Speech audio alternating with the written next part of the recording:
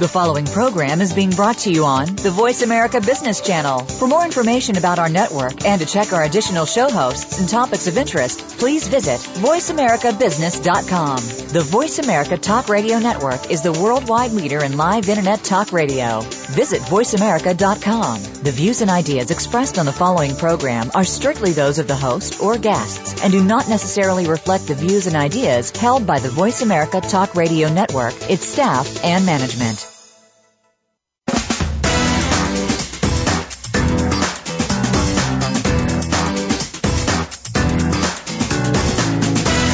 Welcome to the most nutritious hour of business talk all week. This is Coffee Break with Game Changers, presented by SAP. The best-run businesses run SAP. Your host and moderator is Bonnie D. Graham. You'll hear from the innovators who have learned to use game-changing technologies to shake up the status quo and help move today's businesses in new directions. Now, here's Bonnie D. Graham. Welcome, welcome, welcome. And if you want to run with the Game Changers, you're in the right place. And game is the operative word today. Believe it or not, after 200 shows, game is our word today. So let's get it on. Today's buzz, game on, game face, at the top of your game, a whole new ball game. Give the game away, ahead of the game, beating him in his own game, fair game, I'm game. Game is the word of the day. Let's talk about it. In history, we've always been drawn to games, but in our leisure time, started way back in ancient Egypt with Senet, S-E-N-E-T. Mahjong came from China. Dice, believe it or not, came from Iran and India, all the way up through modern day, or more modern day than those, Monopoly in the U.S. And today we have, video games. But while we were all busy having fun over the centuries, gaming went on its own course and became a serious player in the arenas of formal learning, yes, in workplace productivity, yes, and even in the domain of sales. In fact, research shows that 70% of the top 2,000 companies in the world plan to use gamification in their workplace by the year 2015. That's just next year. Let me tell you that gamification is a term coined in 2002 by Nick Pelling. So that's coming up next year, and the question of the day is your company in it to win it? Yes. Yet, I have a panel of experts ready. They're calling in from all over the world today. We're delighted to have them, and I'm going to bring on my first panelist. He sent me an interesting opening quote, and we'll start there. So first up, calling from the UK, is Professor Ashok Ranchhod. He has so many letters after his name, I'll just read them: BSc, MSc, MBA, PhD, FCIM, and he works at the Games Design Hub. He'll tell you all about that. And his quote is, "Curiosity may have killed the cat, so we should love and respect it. For without curiosity and imagination, we will all be the living dead." OMG. Professor Ashok Ranchhod, welcome to Coffee Break with Game Changers. How are you? Oh, I'm very well, thank you, Bonnie, and nice to hear you. Nice to hear you, too. Thank you. And all of you. Yes, we're going to be introducing the panel, but first we want to get started with this I'm curious about the curiosity. So you're saying we should love and respect it. Talk to me about your quote, please. Okay. Well, when we were doing this show, and you said, well, have you got an interesting idea to discuss? And and talking about gamification, one of the thoughts that came to me is we often use the quote, "The curiosity killed the cat," almost as a thing where we say, because the cat's so curious, something went wrong, and it's not a good thing to do. But I think we should respect that idea, because if you're not curious and you're not sniffing around, you actually don't discover new things, and you don't get your imagination working. And so I think we should salute that, and I feel that very much in terms of the advances that we have in science and technology, and certainly in areas such as gaming, that we need to be more curious. We need to understand what motivates people, what makes them tick, how can we fire the imagination, how do people actually interact within games, how do people interact with technology. These are all issues that require a great deal of curiosity and a great deal of imagination. So that's to be honest, is the angle that I was coming from.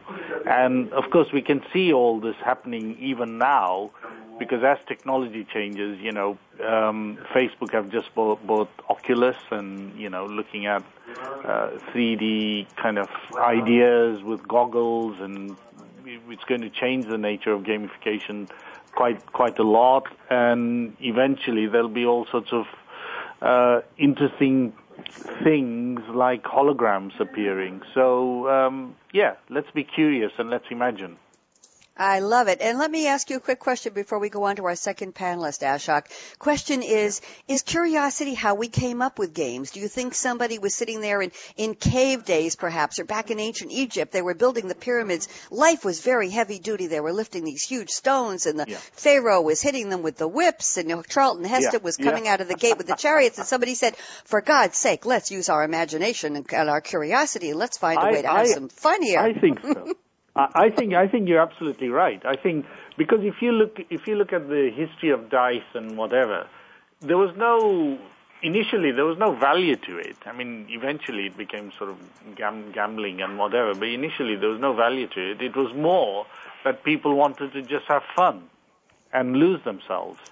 So there's a lot about the fun theory in gaming as well. So I think it's just release from the tension. Let's sit down. Let's just have a laugh.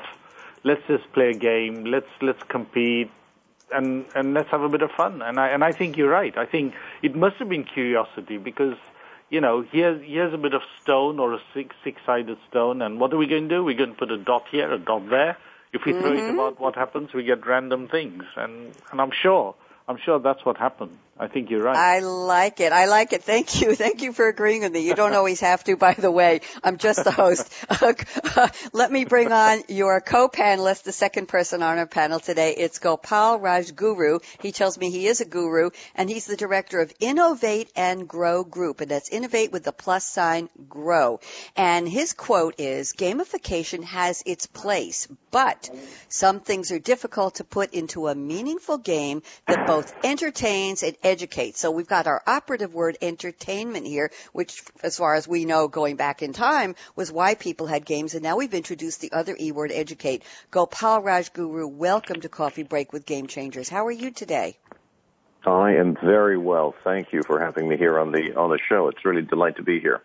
A pleasure. I'm glad you're delighted, as am I. So talk to me about gamification. Sounds like it's not the end-all and be-all when we're talking about introducing it into business or education. So what's your take on this, Gopal? Well, I think my take on it is this. Everything has a place, and it's, one of my favorite sayings is, for the man who has a hammer, the whole world looks like a nail.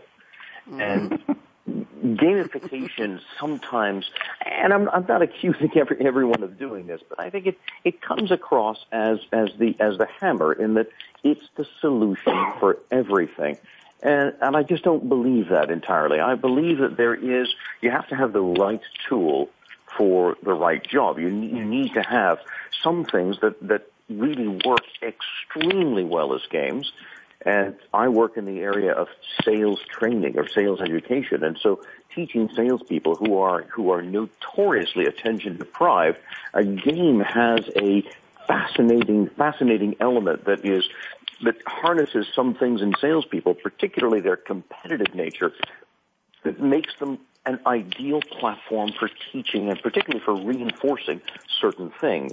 There are other topics, however, that we've run across in which it just doesn't work. It's hard to put some things into a meaningful game. So it's a combination of things. I'm a firm believer that we should use the right tool for the right job. And while gamification, I think, has its place in a number of different contexts, and Ashok talked about them just now, there are still others in which it doesn't necessarily apply in the same way.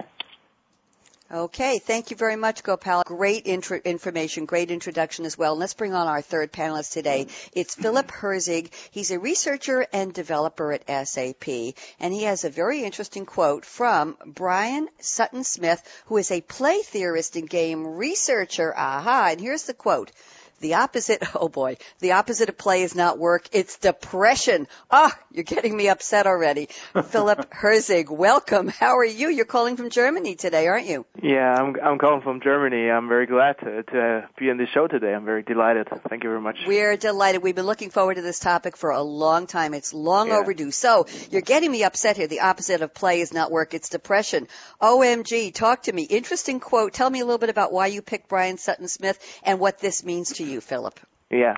So the quote comes a little bit from the ongoing or the current research activities that we are also involved in. And what you can notice, so there, for example, in the workplace, or let me start like that. In Germany, for example, we have always that notion of do the job first and the fun or the leisure or something like that comes afterwards, right? So it's we always somehow have a disconnection, or we consider work to be somehow disconnected from having fun or something like that. But on the other side, if you look at established workplace theories, for example, in psychological models and things like that, you can see that there are a lot of factors that can be considered, if they are supported well, that lead to engagement in the workplace. And if you now analyze games with regards to the same factors, you can see that you can find the same factors, but they are supported in a different way and therefore support higher levels of engagement. Now, the opposite typically in psychology is if those factors are not supported, that lead to work engagement and therefore to a positive organizational outcomes, these factors eventually lead to negative health-related outcomes, for example, burnout or depression. So this is typically considered as the opposite effect of engagement in the workplace. And as I said, it is very interesting that the same factors in games are supported in the workplace as well. Unfortunately, not with the same kind of levels. So therefore, we always have a little bit, they are not so good supported in the workplace. And however, on the other side, they are not disjoint from each other.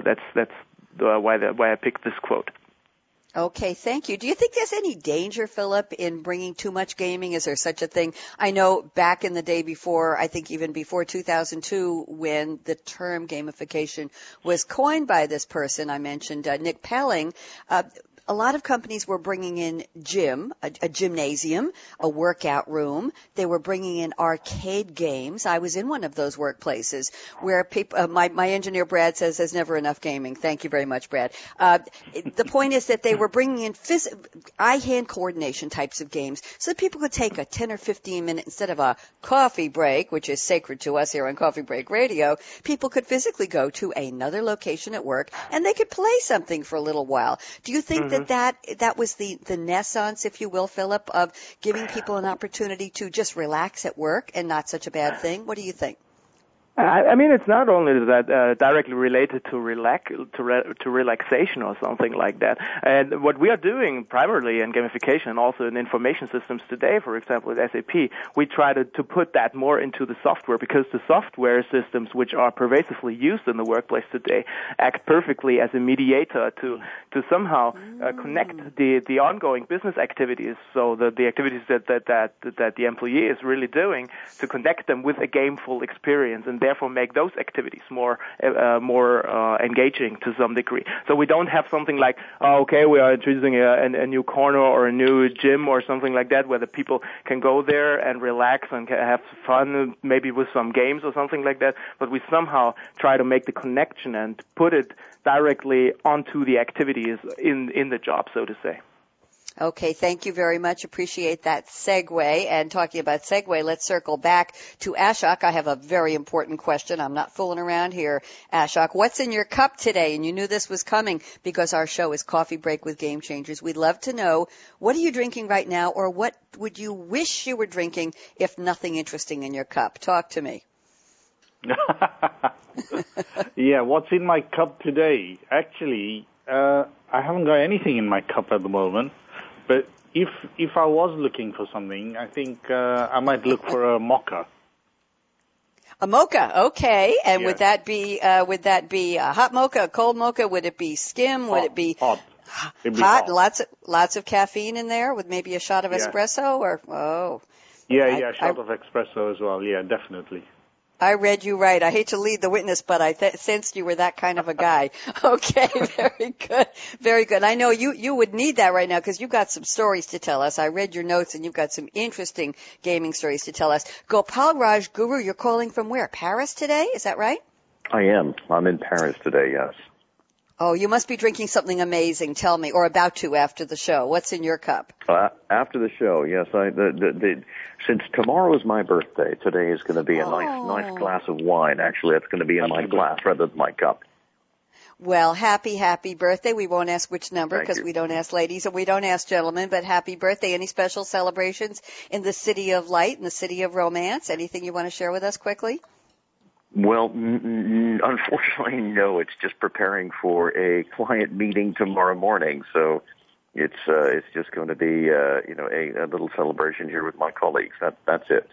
Well, consider this the pre-celebration here with us on Game Changers Radio. We're delighted to have you. Thank you. And Philipp Herzig calling from Germany. Where exactly in Germany are you today, Philipp? I'm in a hotel today in the middle of Germany, exactly at the borderline between Western and Eastern Germany. What are you drinking? I have a Jacob's black coffee in my cup, nothing else, just puristic black coffee, filtered coffee, nothing special. And loaded with caffeine, I bet, yes? Absolutely, sure.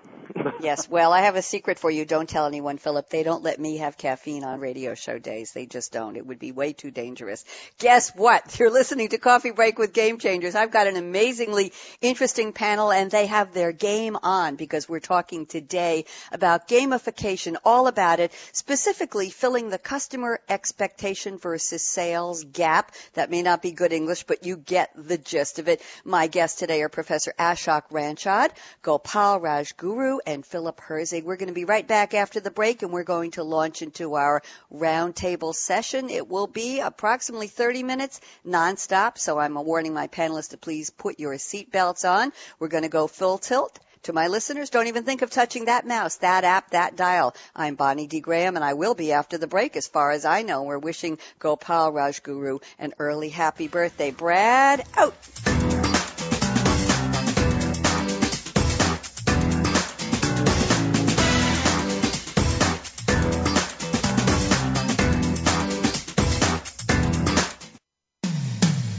When it comes to business, you'll find the experts here.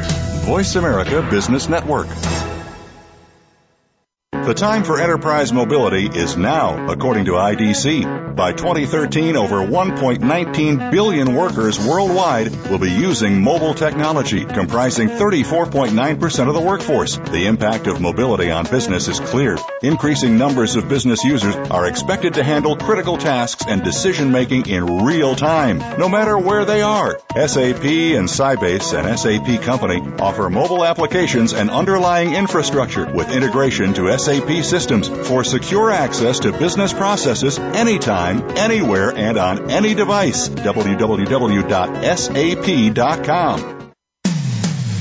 When it comes to business, you'll find the experts here. Voice America Business Network.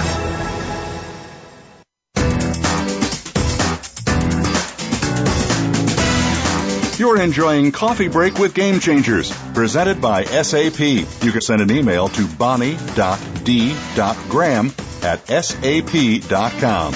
And you're invited to tweet your questions and comments during and after the show at Twitter, #SAPRADIO. Now, let's get back to Coffee Break with Game Changers. Here we are, and in case I didn't mention it, we are live. Today is April 9th, 2014. It's another Wednesday, and of course we're here on Coffee Break with Game Changers. Our topic today, gamification. We're talking about it from the educational as well as the business side. What is the use of gamification? How can it help your company? Are you game on? Are you in the game? I have a panel of experts, and they really are smart. No fooling around. Professor Ashok Ranchhod, Gopal RajGuru, and Philipp Herzig are with me today, and we're going to launch into our roundtable right now. I understand that that Professor Ashok Ranchhod has some very interesting stories about, I'll just use the keyword, Minecraft. Why don't you tell us about Legos? Let's talk about Legos first. Ashok, why don't you start off our roundtable? I'll give you 3 minutes here. I won't count the seconds, but you have some fascinating stories about gaming and Legos and your observations particularly a Lego show called Towering Ambition. Go back and talk to me. What did you see? Okay. What happened was I was reading the Financial Times some time back, and I am aware of the game Minecraft, and a lot of children love this game because there's no real kind of end to it. You know, it's not a shoot 'em up or anything, and you can do all sorts of creative things and build buildings and play around and do whatever you like. And what Douglas Coupland, who wrote this article, was saying was that he was looking at the National Building Museum in Washington, D.C., and there was a Lego show called Towering Ambitions. Mm-hmm. And when he looked at all the Lego things that have been built, they were all kind of quite bizarre shapes, you know, nothing like the conventional things that we see, because a lot of it was done by kids with imagination, and obviously seeded in their minds were probably fantasy characters, etc., that they pick up in games. So what happened was he found all this kind of strange DNA in these buildings that the kids were building. And then, so he decided to do some experiments himself and said, okay, come on, guys, you know, I'm going to do a little exhibition and build some things for me. And he again got these wonderful and weird shapes and, you know, could be the architects of the future. You don't know, you know. So he then started playing around and said, well, are these kids actually really rewired differently? Okay, so when they sort of playing on the iPad, and he watched some kids playing on the iPad and creating Minecraft and creating Lego type buildings, etc. So fast, so speedy, so dexterous, and looking at a sort of 3D navigation chicken, and then saying things like, "Oh, I'm going to spawn a chicken now, and the chicken's going to fight with the castle walls." So, you know, there's all these bizarre things going on, and he just felt very humbled. And I think sometimes we feel a bit humbled when we see kids doing all these things, because you kind of think, hang on a bit, you know, why can't they do it and why can't we do it? And what's going on in their brain? Are they being rewired? So what's happening, you know, when people are using something like Minecraft? So those are the kind of observations, really. Very interesting. And the curiosity, going back to your original quote, Ashok, about curiosity, the respect and love for it. Without curiosity and imagination, I just hate this, but it's true, we would all be the living dead. I want to bring Gopal RajGuru into this. Gopal, what have your observations been, or any comments on the Lego story and the Minecraft story and the innate curiosity that we want to keep innate in children that we are now trying to bring into corporate gamification? Gopal, observations, please? Very much so. In fact, I love that story a lot. It's, you know, the curiosity of children is something that we as adults, I think, admire. And it's one of those things that for whatever reason, well, I know the reasons, because, you know, we have it sort of trained out of us, because as we grow, I mean, as children, we have this natural sense of curiosity that is pretty much automatic in our personalities. And as we grow, we're told more and more. We're hemmed in by saying, well, no, don't try that. No, don't do that. No, that's wrong. And this is wrong. You remember the example of Niels Bohr, for example, who was asked as a young child. You know, Niels Bohr was the Nobel Prize winner in physics some years ago, and he was asked as a child, you know, when we were working in a physics class, how would you measure the height of a building using a barometer? And the right answer that the teacher sought was, of course, you take the barometric pressure at the bottom of the building, you go to the top of the building, measure the barometric pressure, and given the formula that exists for the degradation of barometric pressure over altitude, you would know exactly by the millimeters of mercury in your barometer exactly what the height of the building was. But that's not the answer with which Niels Bohr came up. He came up instead and said, well, I think there are a number of ways you could actually do this. Yeah, okay, what are they? And he said, well, you could take the barometer, whose height I know, and simply, mark off the building and measure it by going up the side of the building and just measuring with a number of barometer heights that it would go. Oh, but that's the wrong way. Said, why? I'd still know the height of the building. And then he said, well, okay, well, what other way do you have? He said, well, that's easy. I also know that the acceleration of gravity is 9.8 meters per second squared. So if I go to the top of the building and I drop the barometer off the top of the building and I listen for when it hits the ground, I know by calculating, I know exactly how high the building is because I know how fast the barometer is falling. But that's not the right answer. And it's this seeking for the right answer that I think takes this creativity and this natural curiosity out of us because we all seek the one right answer, and there actually may be multiple right answers, and that's the thing. There were other answers with which he came up. My favorite one was actually, he said, I would go to the building manager and threaten to kill him with my barometer unless he told me the height of the building. That was my absolute favorite one. But that's a curiosity. I think so. I think so. The curiosity. Yeah. Exactly. That's right. And a lot of imagination. And somebody would be depressed, and it would be the building manager as he was dropping. Absolutely. Exactly. Let's go to Philipp. We're having a lot of fun here, but it's a gaming topic, and we are going to get serious in a minute. But Philipp Herzig, any comments on what we've already been talking to so far? Yeah, so from my perspective, that's absolutely right with the curiosity thing. But it's not only about curiosity, this gaming thing, because a lot of things that we also try to do in a gamification thing is simply doing actually the opposite. Because what curiosity and that playful behavior that Ashok and Guru we're talking about, this is of course true, but we also have somehow this gameful behavior, and gameful behavior is more shaped by clear rules and the feedback. So if you go, for example, also into Minecraft and so on, it might be not enough only to break and placing blocks, which is a very creative task, of course, or also if you play chess or something like that, right? So we typically call that an emergent game because we have all these kinds of different combinations that we can do, and it needs our creativity to derive strategies to beat an opponent or to get through the level or something like that, right? That's the curiosity part. But on the other side, what is also very, very motivating on the other side is all these kind of things that are very, very rule-based. We can derive a lot of motivation out of systems where there are precise rules, where there's a clear feedback structure that guides us towards the goal, and aspects like that. And this feedback, of course, has to be, for example, timely and so on.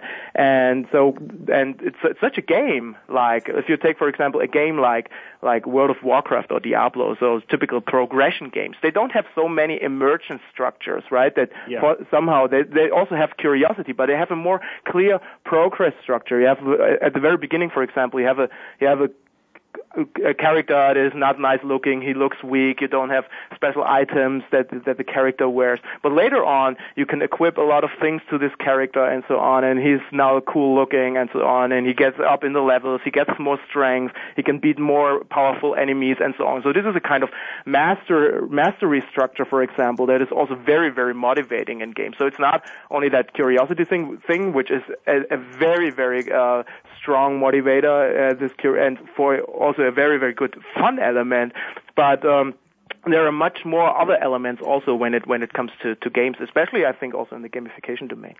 Thank you. Yeah, go ahead. Yeah. Sorry, I was going to say, I think that's very true. Because if you look at any game, I mean, you take tennis, for instance, or football or whatever, it's rule-based. They're all rule-based. Yeah, exactly. And what people are doing is they're getting better and better and better and more professional within that rule base, Yeah. Yeah. So what this typical definition is saying is that a game is typically something is a problem-solving activity. We really try to solve a problem, but with a playful attitude. It's not very strict. Only they say you have to do it, I come back in a month and then I pay you $100 or something like that. But it's like really you do that and you get and for each step you are doing when you are progressing towards the goal, you are getting a particular amount of feedback that tells you, okay, this is the right direction, or no, this is maybe the wrong direction. Let's try it a little bit different. or something. Thank like you. That. Yeah. And I love the way you're all jumping in. That's exactly the point of how we do the roundtable there. I want to go to something in the notes that Gopal RajGuru sent me before the show. Take this in a slightly different direction. We've established gaming. It's fun, curiosity, imagination. Sometimes it guides you. Sometimes it doesn't. Sometimes when it doesn't guide you, it's amazing where innate curiosity and imagination takes us. But let's talk about more guided games. Let's segue this into the business world, which is the ultimate point of our conversation today. So, Gopal, I'm going to read the following, and I'd like you to talk about it, and then we'll have Ashok and Philipp in no particular order chime in, and let's go in this direction. So, you say gamification is often seen as a panacea, but it's not. No, I didn't say gaming. I said gamification, and here's another point you made. The core of the problem is how to educate people with meaningful content in an increasingly attention-deprived world. So, let's go into the serious aspect of gamification under the construct of what can we do with it in business. Gopal, why don't you lead us off with this, please? Okay. Well, gamification is to me, it's a very, very useful tool. I think it's one of those things that can take a topic that is often difficult to bring across to an audience who is either, I wouldn't say unreceptive, but let's say has difficulty being receptive to this topic, and bringing it across to them in a way that lowers the barriers of acceptance to them and makes it easier for them to acquire new talent, new skills, or to test their skills, to apply their skills, whatever. So it is a very, very, very useful tool. And that's the way we try to use it in my principal business, which is sales performance improvement and leadership development, is to try and get people to understand what are often very difficult topics, and to try and do that in a way that helps them actually understand what they're doing, or learn new topics in a way that makes them, it lowers the barrier, if you will, to the whole process. So that really is for me the key use of gamification. There are, however, topics that are just difficult to do that with, and it's finding, as going back to my earlier definition, which is you have to have the right tool for each job. You can't simply use one and apply it, as I called it, a panacea, but you can't simply apply it as a panacea and say it will work for everything. The whole world really doesn't look like a nail. Yeah, exactly. Okay. I completely agree with that, because typically what happens is, when you're looking at typical gamification designs today, and or if you go out and ask someone, I understand gamification may make a difference somehow. Okay, let's tell me what I have to do. And then most gamification designs look something like, you have the core behaviors like, closing a sale or going through a business process or something like that. And then you get a couple of points, maybe you get some badges, and in the end, your points are somehow used to be ranked on a leaderboard, which is a competitive structure to rank people and compare people with each other in a competitive way. And but later on, you have the problem that you will realize that, for example, competition that might be good in a sales department. Where obviously, I'm not so familiar with sales departments, but people in sales departments obviously love that. But in other departments, take for example development department, where the people should collaborate and not compete with each other, then we, for example, realize that such competitive structures are not so good, and we try to enforce more collaborative game mechanics, collaborative structures. Where you put in, for example, where you are gifting each other, or you are relying on principles such as reciprocity and things like that, so that you really team up as a team and get stronger. And the gamification is only to put in more transparency, who is contributing and how much, and that only with the contribution of the single person the job could be done. But it's not like it's done today, where it is completely intransparent and no one really knows what the contribution to the overall success of the team, of the company, or the department, or whatever is. So this is then. So what I would say is, it's not beforehand, before you go directly into, before proposing a design or something like that, you have to really rigorously research or try to investigate what is the behavior or what is the motivation of the people to do their job. So, right, basically they had an initial motivation why they studied a particular class or why they go for a particular job or things like that. And those kind of motivations are really, really interesting to know, because the gamification concept can then be used to reinforce those kind of motivations, and then the gamification will work. Yeah, I mean, I think we have to be. I entirely agree with everything you say, and it has to be contextually driven. I mean, the other thing we have to keep our minds open to is that gamification is not just digital all the time. I mean, I've forgotten the guy's name, but he's a best-selling guy who actually does games for the Pentagon, which are games that are played in a big room, with people, and he's got clients as long as your arm, all over the world, and so you've got gamification processes which can go digital. Those very same gamification processes. But there are also gamification processes which I suspect that Gopal is probably using, which are more physical, and people are actually playing something like Monopoly or whatever. In fact, Ashok, you're exactly right. I mean, one example of a non-sales related but still competitive environment is one that I've used. It's been around for a number of years, like what we call business simulations. Yes. To learn finance, for example. Yeah, exactly. So, rather than simply saying, well, here's an accounting book and, the basic principle of accounting, looking at a balance sheet, an income statement, and all of those things, they're in there. Chapter 2 does this and Chapter 5 does this. And the person looking at you with shrugged shoulders saying, excuse me? Whereas you put them into a game and say, okay, here are your roles. This is what you're going to do. And these are the things you can do, and this is the impact that they will have. Then understanding, for example, that making an investment over a period of time has the effect of interest, has the effect of amortization and things like that. They go, oh, that's why my proposal was not accepted, because the payback period was too long. I mean, that kind of aha moment is something that from the traditional means of educating that particular discipline would be, 1 out of 20 or 1 out of 50 people that might potentially get it, and raising that to the level where 20 or 19 out of 20 would very easily and quickly understand it in an environment that actually helps them understand how the movement of money, for example, which is what a business simulation does, would actually work. What's the dynamics of it? That's something where I think gamification can really raise the level of acceptance tremendously.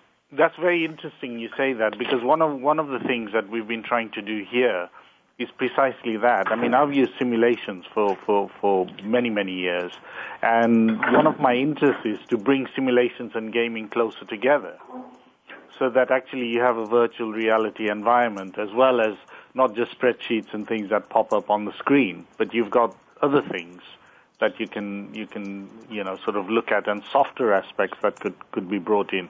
So there's a whole area which is sort of quite wide open, I would say, for looking at things. And I think Philipp is making some forays into this from the discussion we had before anyway.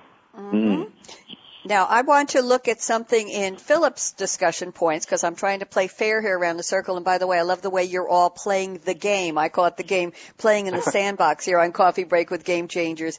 It's important. Not every panel gets it where they can just talk to each other. So I appreciate the three of you. Philipp Herzig, you told me some interesting points. You may have touched on this briefly, but I'd like to focus a little more closely. Now, you say although gamification can be a very powerful tool, it is often used completely in a wrong way due to the ongoing hype. And you say this misuse leads to many designs that are not viable, and most important, not desirable. We mean there's a downside to the wrong kind of gamification. Philipp, why don't you introduce this topic? And of course, I know Ashok and Gopal will chime in. So Philipp, you're on. Yeah, sure. So, yeah, we typically I already made some of these points, right? Because we typically say, okay, let's introduce a couple of points, and we don't really realize what that means. I mean, and then which already led already somehow to those things. Oh no, we have to get rid of points, badges, and leaderboards or something like that. No, there's nothing bad about a point or a badge or something. But a point can be completely misused if they are, for example, not put into a meaningful context. Now, here's, for example, a story. They tried in the U.S. to motivate truck drivers to drive more safely or to not drive so aggressive that they save fuel for the company. But it was more or less only a motivation, like in a traditional economics. Management has an idea how to save something. Gamification sounds like a good idea to motivate people. So let's use that in the old carrot stick, like the old carrot stick methodology to motivate people so that they are doing what we want them to do, right? So they introduced them an app where they can track their fuel that they used and so on, and they were rewarded with points when they use less points. Now, unfortunately, the truck drivers completely refused to use this application because they really felt exploited by the application. They, of course, are not silly guys. They are clever enough and they understand what the management is trying to do. Maybe if they even see that there might be a benefit for society, for the environment with regards to pollution or something like that, it's completely sold in the wrong way because the points that they got, they were completely not in the right context. And more importantly, they were not connected somehow to the connection to the drivers, right? Those kind of truck drivers, they have problems with their back. They have typically family-related conflicts because they are never at home and things like that. They're always driving around, don't have really a social connection to maybe except at the parking lot or something like that, never really have a social connection. So these are really the problems of the drivers. Even if they love their job, they have somehow these kinds of problems. And so somehow this was completely not reflected within the application. And what I typically then suggest is, well, take these kinds of initial motivations into account, and if the gamification concept somehow is a trade-off between the motivation of the end users who in the end perceive the gamification concept and maybe the goals that the management has, then the gamification, at least now I'm speaking again of gamification related to business processes, right, to everyday's business, then the gamification can be a very good mean. On the other side, we have a lot of bad designs, and in the next years, I think you want that a lot of to hold that for the predictions at the end of the show? We do the prediction at the end of the time. Hold that for the predictions because it's coming up soon. I want to save that gem. Yes, Ashok and Gopal, anything you want to comment on that great example that Philipp gave? By the way, Philipp, the truck drivers might not get home very often, but they probably have their favorite truck stop in whatever country they're in, and that might be where they do most of their face-to-face socialization. Just a comment. Ashok, Gopal, any comments on what Philipp just brought up, which was a great example? I think it is a good example because, you know, the idea is that people have got to feel some sort of benefit from what they're doing instead of just sort of mere exploitation or getting them to work harder. So there's got to be an element of fun. You know, what is the fun thing? Am I going to get, you know, a holiday out of it or whatever? I'll give you an interesting example on this. There's a company, I won't mention the company, but they do advergaming. And the guy said, you know, I had a lot of problems getting people, all these programmers and whatever, to get things done in time, et cetera, et cetera. And then I just created a game. I thought, well, we're a gaming company. Why don't we just create a game? I said I created a game, get everything done in time. These are the schedules, and if you meet them, you're going to have a weekend in Paris, and you're going to have this and that. And he said the whole thing changed. Everybody was so motivated that they wanted to win these holidays that they'd work for them. So they didn't feel exploited. They actually wanted these prizes. They have to be prizes that are desirable, though. That's right. They have to have value. Gopal, any thoughts on this? Gopal? Well, and I hate to agree violently, but that's exactly what I have to do here. We love it. We love it. Go for it. But that's Play the game. The thing is that if, you know, in order to be successful, the players must connect to the game. There has to be, in the end, it's not just a matter of entertainment. There has to be a sense of fulfillment. It has to have something in it for me. And that's why, for example, when we created a sales simulation game, we put at the heart of that game something that salespeople, the people that are our target audience for this, that something that they can identify with, something that they have to do every single day. They have to try and understand how customer decisions are made, and we turn that into a competition. They have to understand what they want, and they turn that into a competition. They have to understand how to make a value proposition and how to differentiate from competitors. And then we turn all of that into elements that were gamified, but there were still very serious elements to which they had a deep personal connection because it's their everyday life. So when you can take that little level of abstraction and take something that is already something at which they have a connection and then make that into a more interesting, entertaining, engaging form of education, then it has a much greater chance of actually succeeding, in my opinion, because then there is the entertainment factor, but you actually get something out of it. There is still the perception of personal benefit through either participating in or winning the game. Yeah, and, exactly. And people do it in games for health, you know.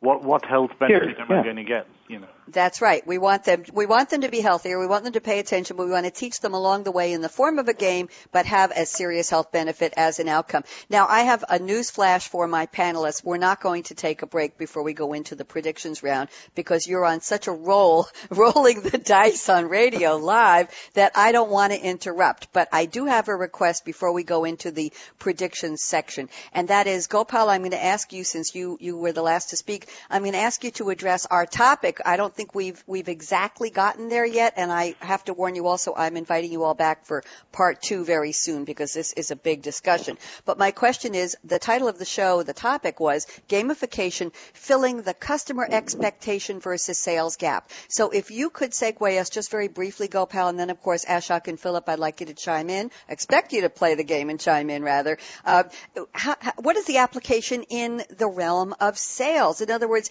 you give somebody a game. You say, oh, play the game. In the process, you're educating them about your product. You're educating them about your company culture. You're trying to get into their head and make it fun, but you're saying, click on this. Oh, I'm watching a video. That's interesting. I didn't know that company did that. Click on here. Oh, a very small white paper. I think that's an oxymoron. Pops up and they say, oh, I think I'll read a little bit. And at the end, they're given a screen that says, oh, would you like to sign up for a free trial? So talk to me about the role of gamification, briefly, Gopal, in the sales process. What's your observation? Well, my observations are this. I think, customer engagement is one of the key elements of any organization's sales process. Now, they use different methods to do it. You use entertaining websites, such as what you're talking about, a mini gamification or a mini gamified process of uncovering products and different services that a company offers and so forth. And that, yes, I think, serves very, very well for the first-time customer. It doesn't work so well for the second or third or fourth time they visit, but it serves very well for the first time.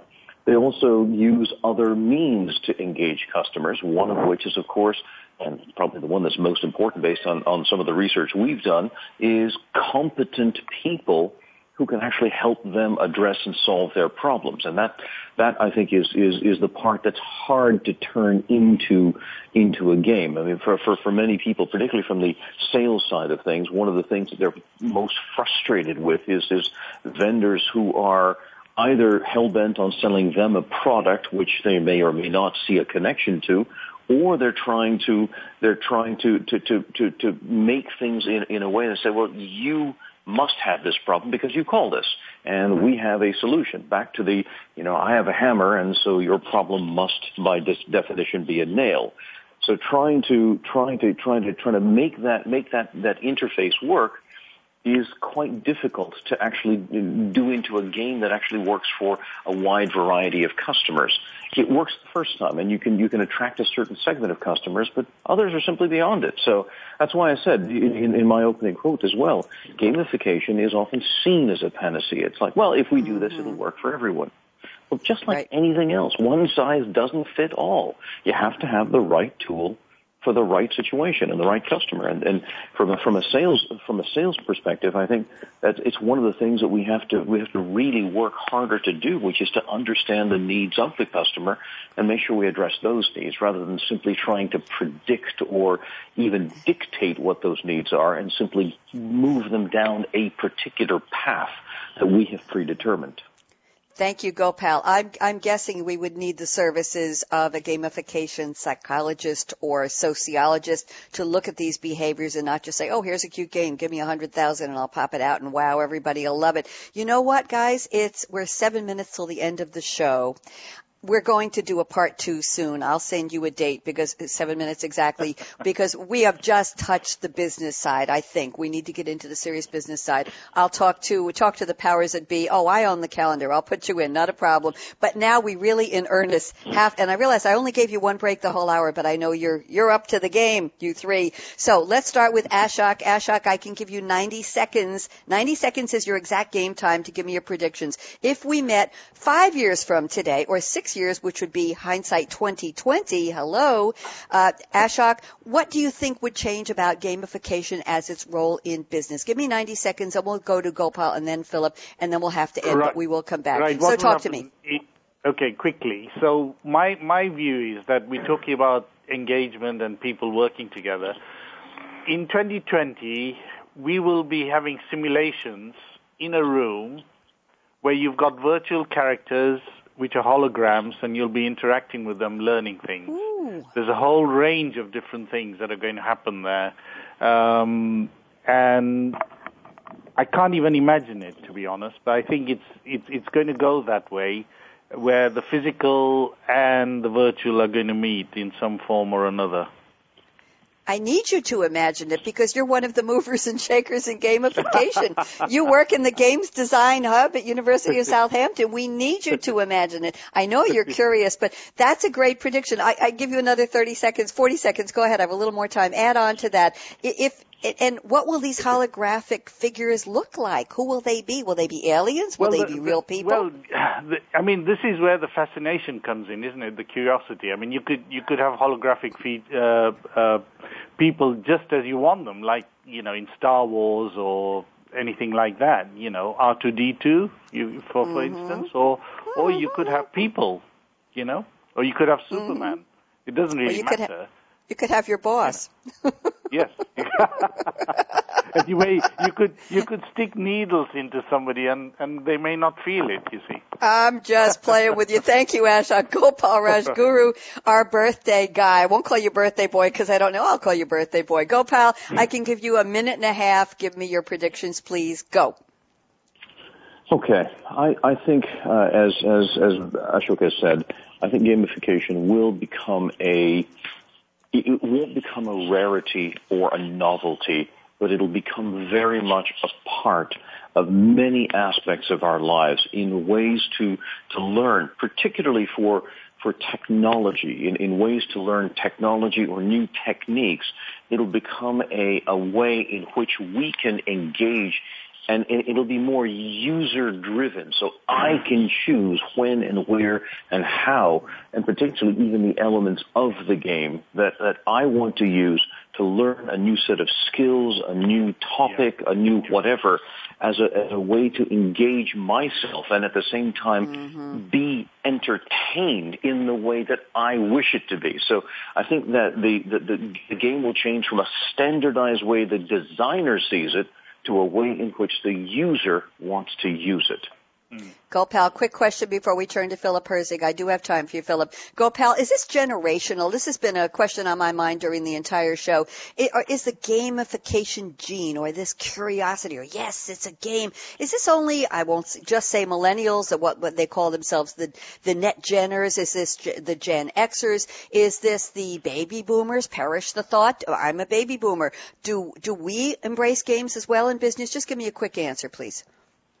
I believe the answer is yes. And so, no, I don't think it's generational. I think it's something that can and will span all generations. Yeah. Thank you. Great answer. And Philipp Herzig, I can give you exactly 1 minute and a half, but I need 30 seconds for me. Go. Okay, good. So, well, I'm a researcher. If I don't have a model, I don't do predictions. And I don't have a model. So two answers basically. The next 2 and 3 years will be a hard time because of the big misuse. I think there will be a lot of disillusionment with the overall topic because it does not be this panacea, right? That people are currently are thinking of. But on the other side, when I would like to have a wish, then I completely agree with the visions of Ashok and yeah. So this is. Yeah, and Paul. So this is because this is absolutely. It should be then. I think in all kind of aspects, from learning over business processes, in business to customer context, and business to employee context. So I think it's somewhere in a particular sense has its viability and desirability in all these kind of contexts. Thank you very much, all. And I think the future is coming a lot faster than 5 years because I know if you all agree, I'll invite you back for part 2. We have just barely scratched the surface of this game. Now it's time for my predictions. I wrote them down there easy. Today is Wednesday, so it's coffee break. You all know what's coming next. Thursday is tomorrow. 2 shows. We have a doubleheader at 1 p.m. Pacific. That's 10 a.m. Oh, let me see. 7 a.m. Pacific. I'm sorry, 10 a.m. Eastern. We have Future of Business with Game Changers, and the topic is a very unusual one. The future of IT scarcity. Is there a scarcity in IT in terms of resources, in terms of raw materials? Big question, good panel coming up tomorrow. Get up early, 7 a.m. Pacific or 10 a.m. where I am. Thursday afternoon, it's the final episode of Startup Focus with Game Changers. We'll be talking about startups selling to the enterprise. That's 1 p.m. Pacific, 4 p.m. Eastern. And Monday, we start all over again with Financial Excellence with Game Changers at 10 a.m. Pacific. Tuesday, it's the day for HR Trends with Game Changers, 9 a.m. Pacific. And Wednesday, we'll be right back here with Coffee Break with Game Changers, Wednesday, 8 a.m. Pacific. Thank you, Professor Ashok Ranchhod. Appreciate your expertise. Gopal RajGuru, again, happy birthday. Spend it well. Have something to drink on us. And thank you for joining us. And Philipp Herzig, calling from Germany. Thank you all. What a wonderful panel. I really appreciate you all taking the time at different times of the day and night to chime in here. We have to say thank you for organizing this topic to Phil Dervin at SAP. And thank you to Malcolm Kimberlin, my co-producer, has been tweeting away during the show. Thank you to Brad and the Business Channel team here at World Talk Radio. I'm Bonnie D. Graham, and I have a little game for all of you to play. Fasten your seatbelt. What are you waiting for? Go out and be a game changer and play the game to your best today. Talk to you tomorrow. Bye-bye. Thanks again for tuning in to Coffee Break with Game Changers, presented by SAP. The best-run businesses run SAP. To keep the Coffee Break conversation going, tweet your questions and comments to Twitter, #SAPRADIO. Please join your host, Bonnie D. Graham, again next Wednesday morning at 8 a.m. Pacific Time, 11 a.m. Eastern Time on the Voice America Business Channel. Have a great week.